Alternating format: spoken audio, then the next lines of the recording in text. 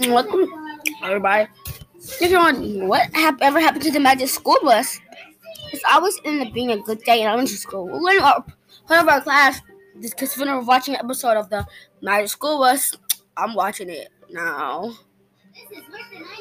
1997. Watching the episode of Magic, I will never forget my favorite episode. Magic School Bus gets lost in space.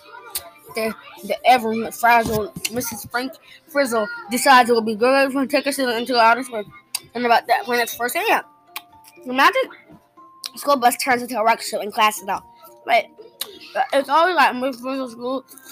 They were smart, funny, and extremely happy. Dorothy Ann was the blonde who was book smart. Arnold was always nervous and wished instead of going on the field trip with the class. Thought he was just a jokester. He wore a backwards hat and was a bit of a rebel.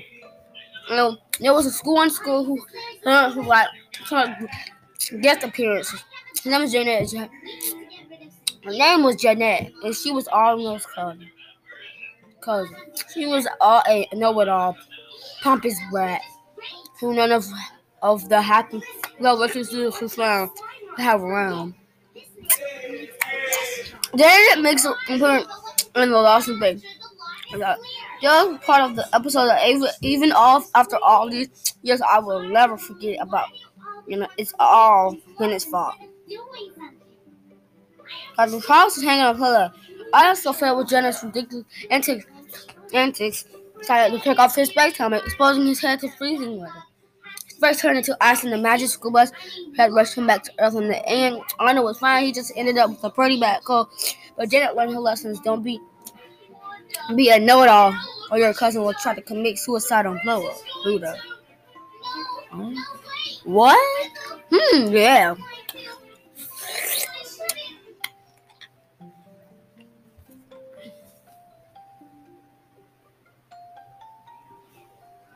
I know your cousin will try to commit suicide on Pluto. Dang. That's really hit me hard. The Magic Quest was enchanting. Frizzle's crazy dresses about these great jokes. It also was educational and allowed in space episode. Mr. Frizzle showed each planet was different and farther away from the sun. The coldest planet became Junior Bridget Simmons. More fondly, the day of watching the episode.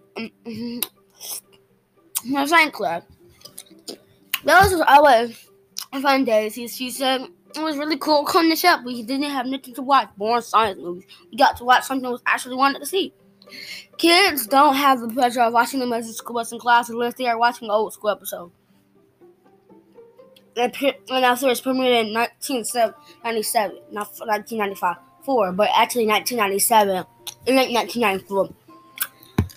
The Magic School Bus stayed on the air for more seasons until 1998. Dang, that's sad.